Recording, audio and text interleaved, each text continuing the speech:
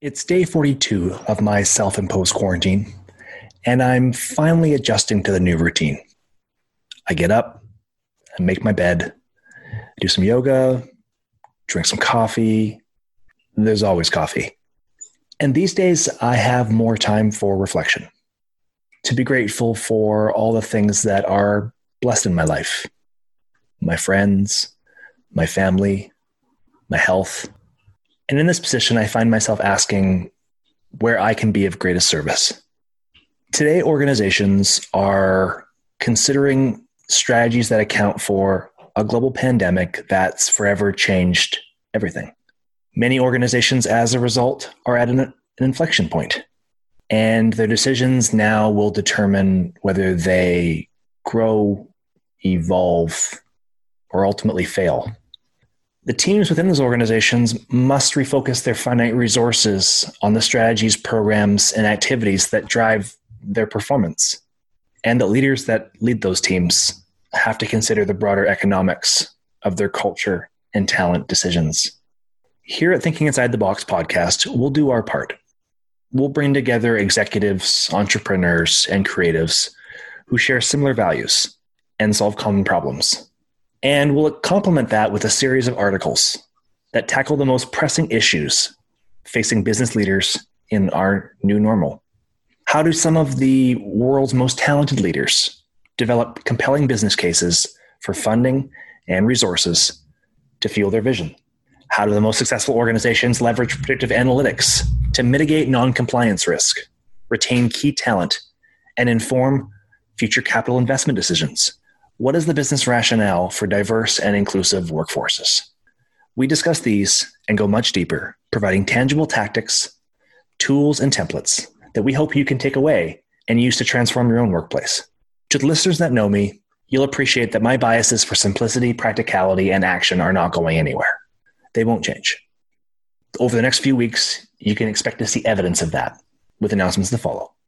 If you want to support our efforts, please take a moment to rate the podcast. And for access to full-length interviews, please check out bentohr.com or wherever you find your favorite podcasts. Until then, be safe. I actually don't like the term change management because it infers that change is just this force out there that we just need to manage and accept and control. And that's really not how it works. To me, change management, or what I like to call it instead, is change enablement or change leadership, is an enabling framework for the people side of change. It is a structured process with resources and tools for helping companies focus on what I call the predictable human dynamics of change. You can't make change in organizations solely in the boardroom or in the executive suite. It has to be done with the support and buy-in of your people in order to be successful and in order to be sustainable and in order for you to deliver business results.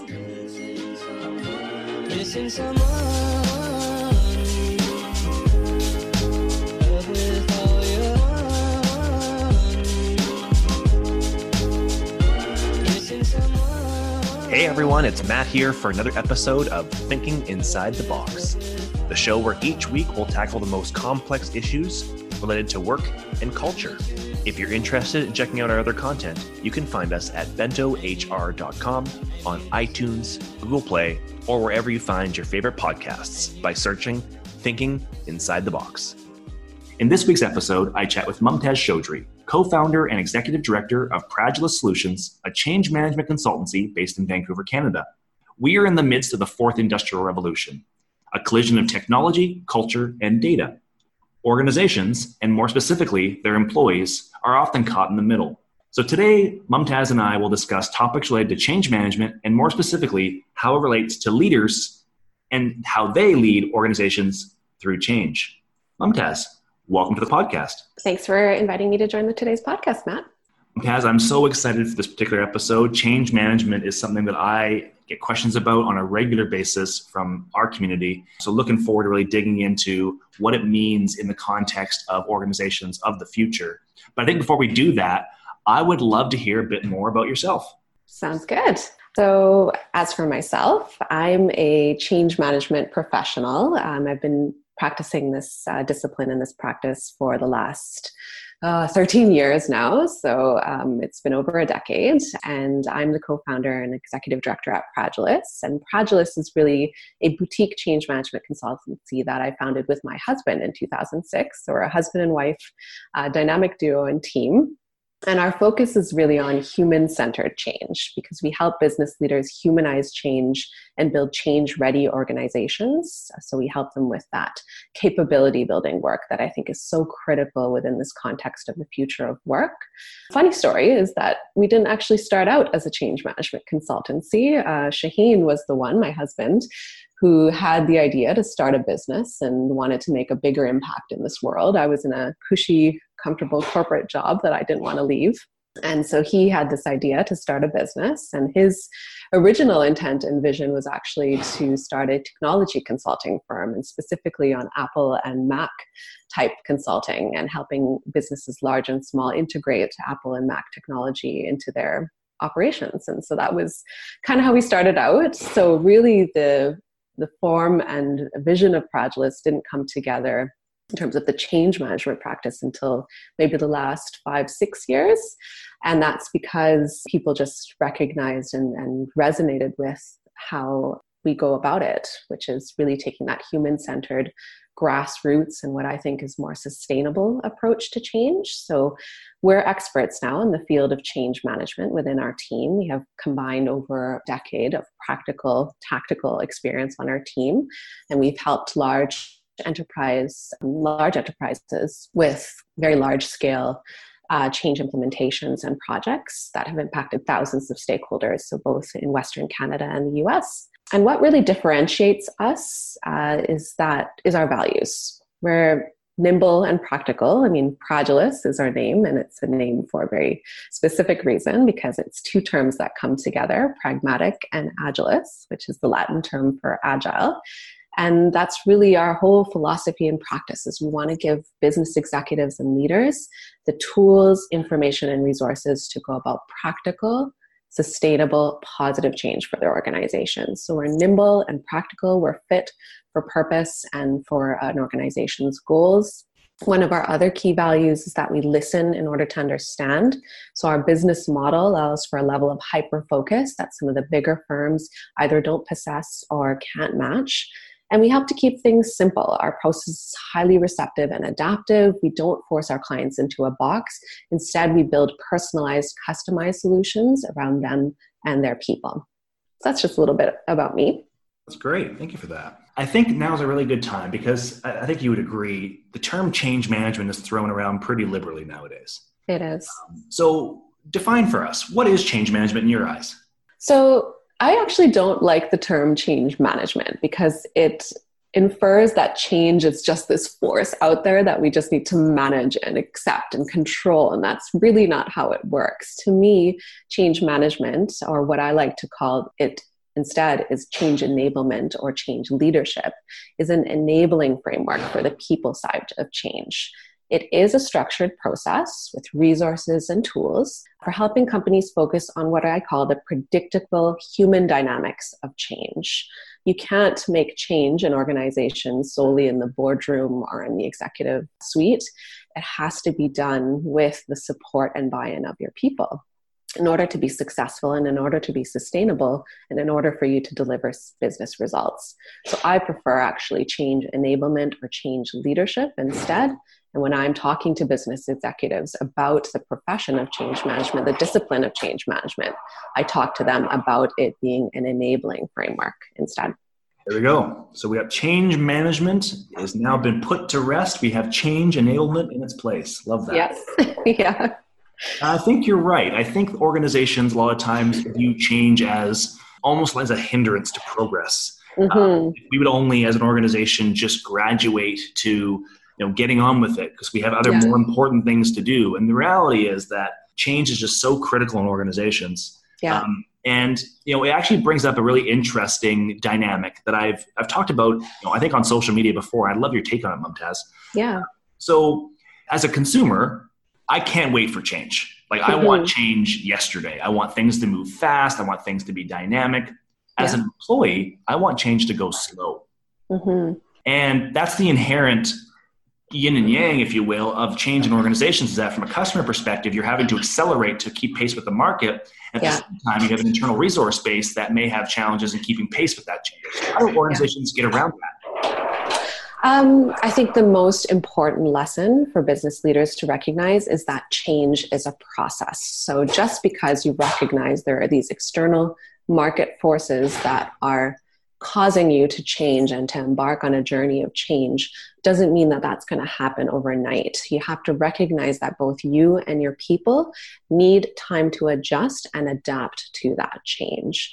So your biggest role as a leader is to support your people through the transition through effective two-way communication. And I'll really emphasize that two-way, because often leaders think that one memo or town hall or that email that goes out to announce the change is good enough and people will just automatically get on board. That's definitely not the case. You need to make sure that you're setting up two-way communication processes and allowing for feedback from the grassroots, from your frontline employees in order for that change to be successful. And that you're coaching employees, so direct and effective communication, coaching them, supporting them through that change, and offering performance support for them as well. Resistance to change is a natural human reaction to it. So you're always going to encounter resistance, or what people characterize as resistance to change, in any type of change, even the ones that are the most positive and that people are really excited about, because there's this psychological transition that needs to occur. People need to adapt to something new. They need to say goodbye to something old. There is always some form of loss, and people don't fear change, they fear loss. So recognize that every change brings some form of loss of autonomy, loss of certainty. It could be anything. And those all have a profound impact on your people. So recognize that early, address any negative emotions directly, help people to see the benefits, and think of resistance to change as an opportunity to deepen your relationships with your people by answering their questions, encouraging them to connect with their colleagues, and coaching them to develop their own action plans and strategies. Hey everyone, it's Matt here. I hope you're enjoying the show. Before we continue, I wanted to give a quick shout out to one of our sponsors, Benji. The future of work is today.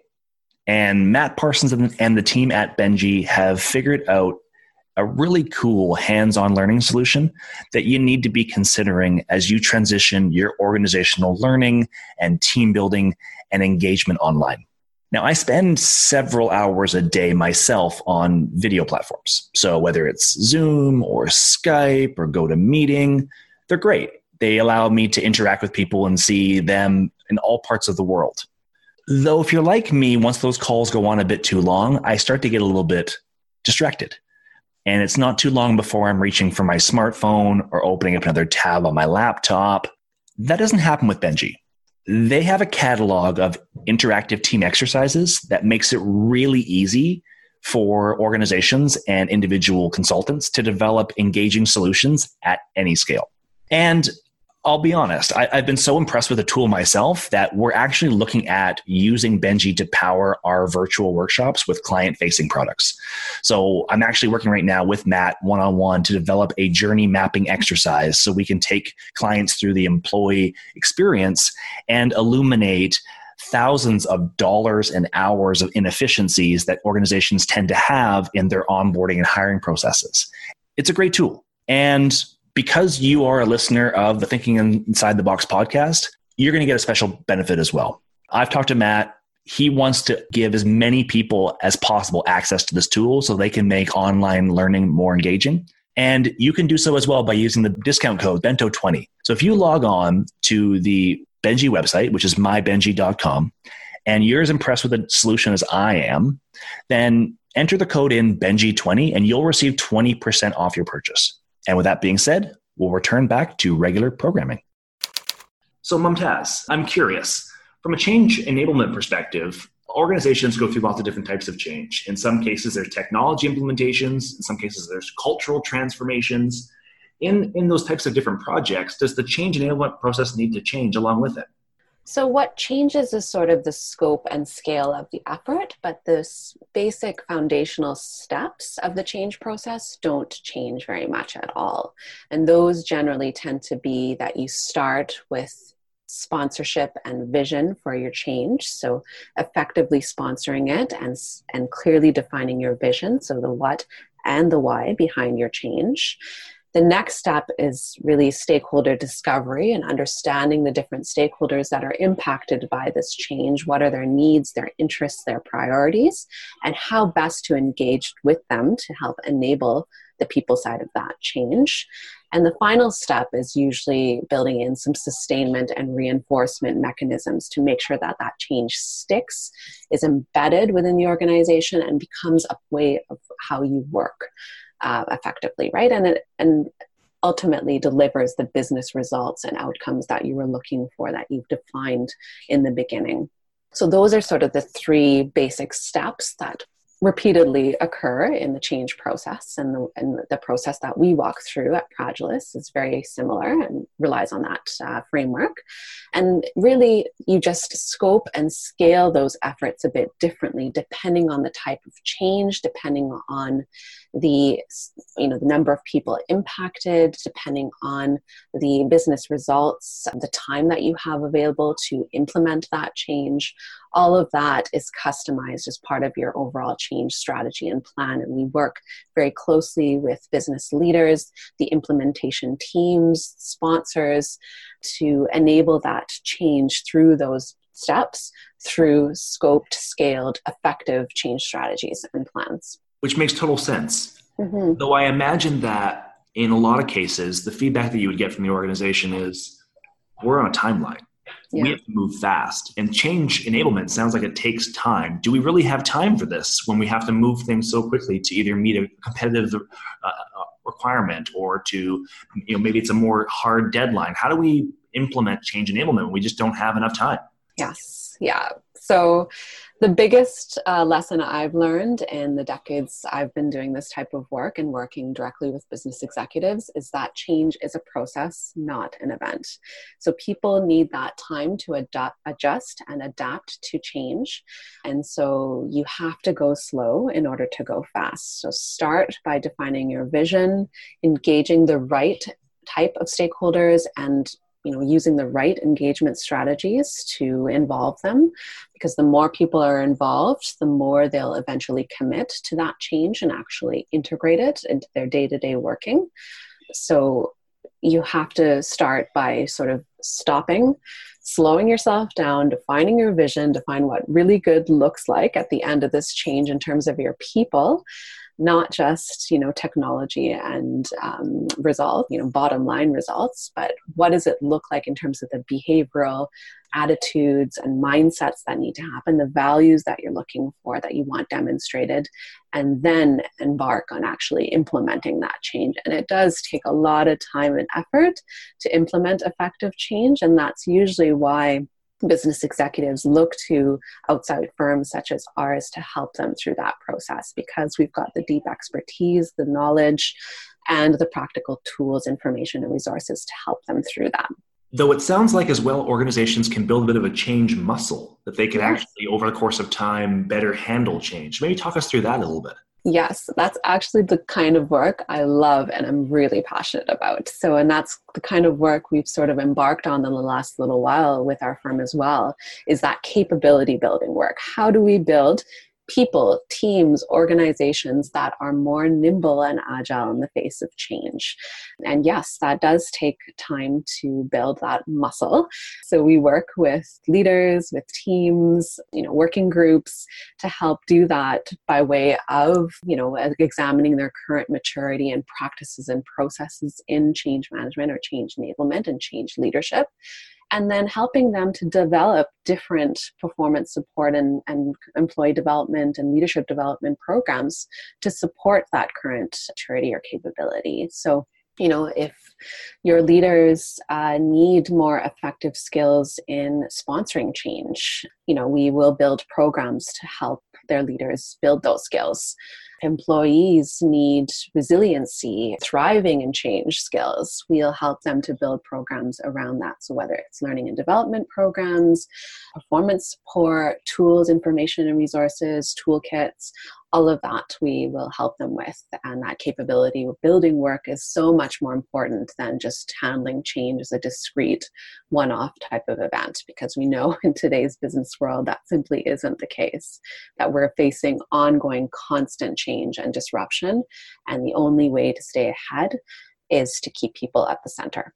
Yeah, and it's almost a case of pay me now or pay me later. So at some point, the change will take its toll on an organization. And if you're not going to spend the time up front to invest in the change and in your people, ultimately, I don't think it's a surprise if you expect slower or less favorable results on the back end of it. For sure. There's a number of research studies, one most notably by ProSci, which is one of the world's leading change management research firms. And they talk about that a change that uses or utilizes poor or little to no change management is only able to deliver on 15% of the business outcomes, whereas a change that employs really effective change management, excellent change management, is able to deliver on 95% of their outcomes. So it's a difference of 80% that I think is substantial. So you get 6 times the amount of return if you invest in change management and you invest really in your people. Yeah, I think you're right. And I think oftentimes, especially in large organizations, there can be a disconnect between the decision makers, i.e. those individuals who are ideating, architecting, and implementing change, and the individuals who are actually experiencing the bulk of the change. Mm-hmm. What I've seen in my experience, sometimes that disconnect can lead to a complete lack of awareness around the actual gravity or the depth of a change. If you don't know what's happening in your line, for example, and you're 6 or 7 layers removed from that front line, sometimes it can be very hard to relate to a compensation shift or a training module or something that has material effects to the front line, but you as a leader, it may actually not affect personally, and therefore you see the change as rather insignificant, but for others it can be potentially life-changing. Yeah, in the change management world, we like to talk about the change curve, right? The process that people need to go through to adapt to that change. And yeah, so you may be further along that curve, that adoption curve to, I'm ready to commit to and adopt this change as a business leader because I've been in this for so long. I know that there's these external market forces that are causing us to move and to disrupt and to work differently. And my people should be there with me, but they're not often, right? Because they're just starting to hear about this. They're just starting to get under the what and the why of the change. And so they need some time to understand and go and move up that change curve that we like to show. That's one of the first things that I usually start with when I'm talking to leaders is like, change is a process. Here's the curve that we need people to work through and that you will need to be supporting and walking people through and recognizing that it is a process. And they'll start kind of down here at this bottom right or left corner of this curve at sort of unawareness, slowly build up to awareness and understanding through to desire and motivation and commitment for that change is really what we're ultimately trying to get to. We've talked about this earlier, Mumtaz, and I'd be curious your thoughts on the topic. Technology. Obviously, it's affecting every part of our lives nowadays and affecting every industry that we're all working in. How has it affected the change management profession? So change management is a profession that I like to say was born in HR and matured or incubated in IT because of the pace of technological disruption and change. There's just been so much technology-driven change, obviously, in the last decade. So because of that, technology-driven change has helped to increase recognition of the profession and the discipline, I would say, and even helped to mature it. So at its heart, it's an HR profession, but it has been impacted by technology and technology-driven change because technology-driven change has caused business transformation, digital transformation, this, what they're calling now, this intersection of humans and gig workers and AI or robots, right? So because of that, change management itself has had to evolve and mature as a discipline because of technology change. I think the integration of technology into change management of profession hasn't occurred enough, and maybe probably rightfully so, because it is a people discipline and domain, right? So it involves interacting with, engaging with, and working with and through people and teams. But I think it could use some sort of disruption on the technology side itself. So the use of technology to understand employee sentiment, stakeholder sentiment, perhaps by way of readiness pulses and surveys, I think would be great for the discipline. The use of executive dashboards to track and manage your change health across the organization. I think that is a disruption that the change management discipline and profession in itself could use. I don't know, even the use of AI, I'm thinking blue sky here, to help automate some of the monotonous, repetitive tasks in change management, some of the analytical work that happens at the beginning to document your stakeholders, understand their needs, priorities, to analyze that, present it back to stakeholders. Perhaps some of that disruption could and should occur. So I think the profession itself hasn't been impacted or integrated enough technology or digitization itself, but the way it's practiced and evolved has been in terms of technology-driven change within organizations. That makes sense? It does, yeah. And I think it's an experience most of us can relate to. Mm-hmm. Now, I'd love to kind of take things back. You running a change management consultancy with your husband. You mentioned earlier that organization went through its own change. How has change management affected Pradulus specifically? Ever since we got married, actually, in 2006, and when we founded the company, we've gone through a lot of disruption and change. So I talked about sort of the origin story, that this was a business that was meant to be a technology consultancy and kind of a technology strategy firm initially, and it evolved and grew from there. And ever since we've narrowed our focus to change management, we always take the time to learn and absorb what's going on around us in terms of the profession and the discipline itself, what organizations are going through in the terms of the types of changes. So we stay really tapped in and tuned in to discussions around the future of work, discussions around, changing customer and market expectations. So we attend a lot of industry conferences, read quite a bit, write quite a bit, and blog quite a bit around topics in change management, talk to business leaders, meet with them in their executive forums around their current challenges and opportunities in change management. So we're constantly learning, changing, integrating new ways of working within our practice itself. It's just a part of who we are and how we operate. And I think it's important as an entrepreneur to stay sort of that nimble, that agile, that staying abreast of things that are going on, because we've got to practice what we preach, right? I would be surprised if you didn't. Yeah. Well, Mumtaz, I hate to say this always seems to happen on these shows, but our time has sadly come to an end. I want to thank you so much for joining us today. Thank you for including me on today's podcast. I really enjoyed it. If you enjoyed this week's show, like, comment, and subscribe. It helps spread the value of our message further and faster. And if you're interested in checking out our other content, you can find us at bentohr.com, on iTunes, Google Play, or wherever you find your favorite podcasts by searching Thinking Inside the Box. Until next week, bye for now.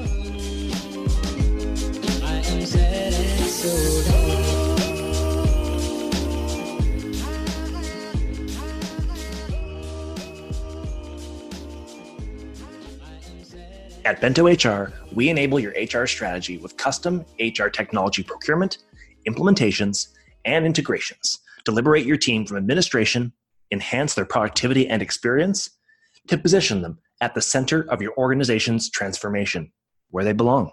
With experience as an HR executive myself, I have a real appreciation of the challenges facing today's HR leaders. The world is changing. Your industry is being disrupted. Your organization is transforming, and all the while, you're trying to do more with less. You're being asked to simultaneously model fiscal restraint while the expectations of your departments are only increasing. At Bento HR, we can support you at every stage of your transformation, from architecting the strategy to developing and selling the business case internally. We support procurement, implementations, and ongoing sustainment. And we tie it all together with a deep knowledge of the HR profession and over 6 decades of combined experiences from our founding team, who has worked in or supported large HR organizations across multiple industries, including, but not limited to, financial services, technology, retail, transportation, and healthcare. Check out Bento HR today to build your very own Bento Box, which doubles as your business case for transformation. Leveraging recent research into the upside of digital automation inside organizations, and with your help in answering a few simple questions related to your organization, our Bento Builder will provide a directional business case for change. So log on to www.bentohr.com and build your Bento Box today.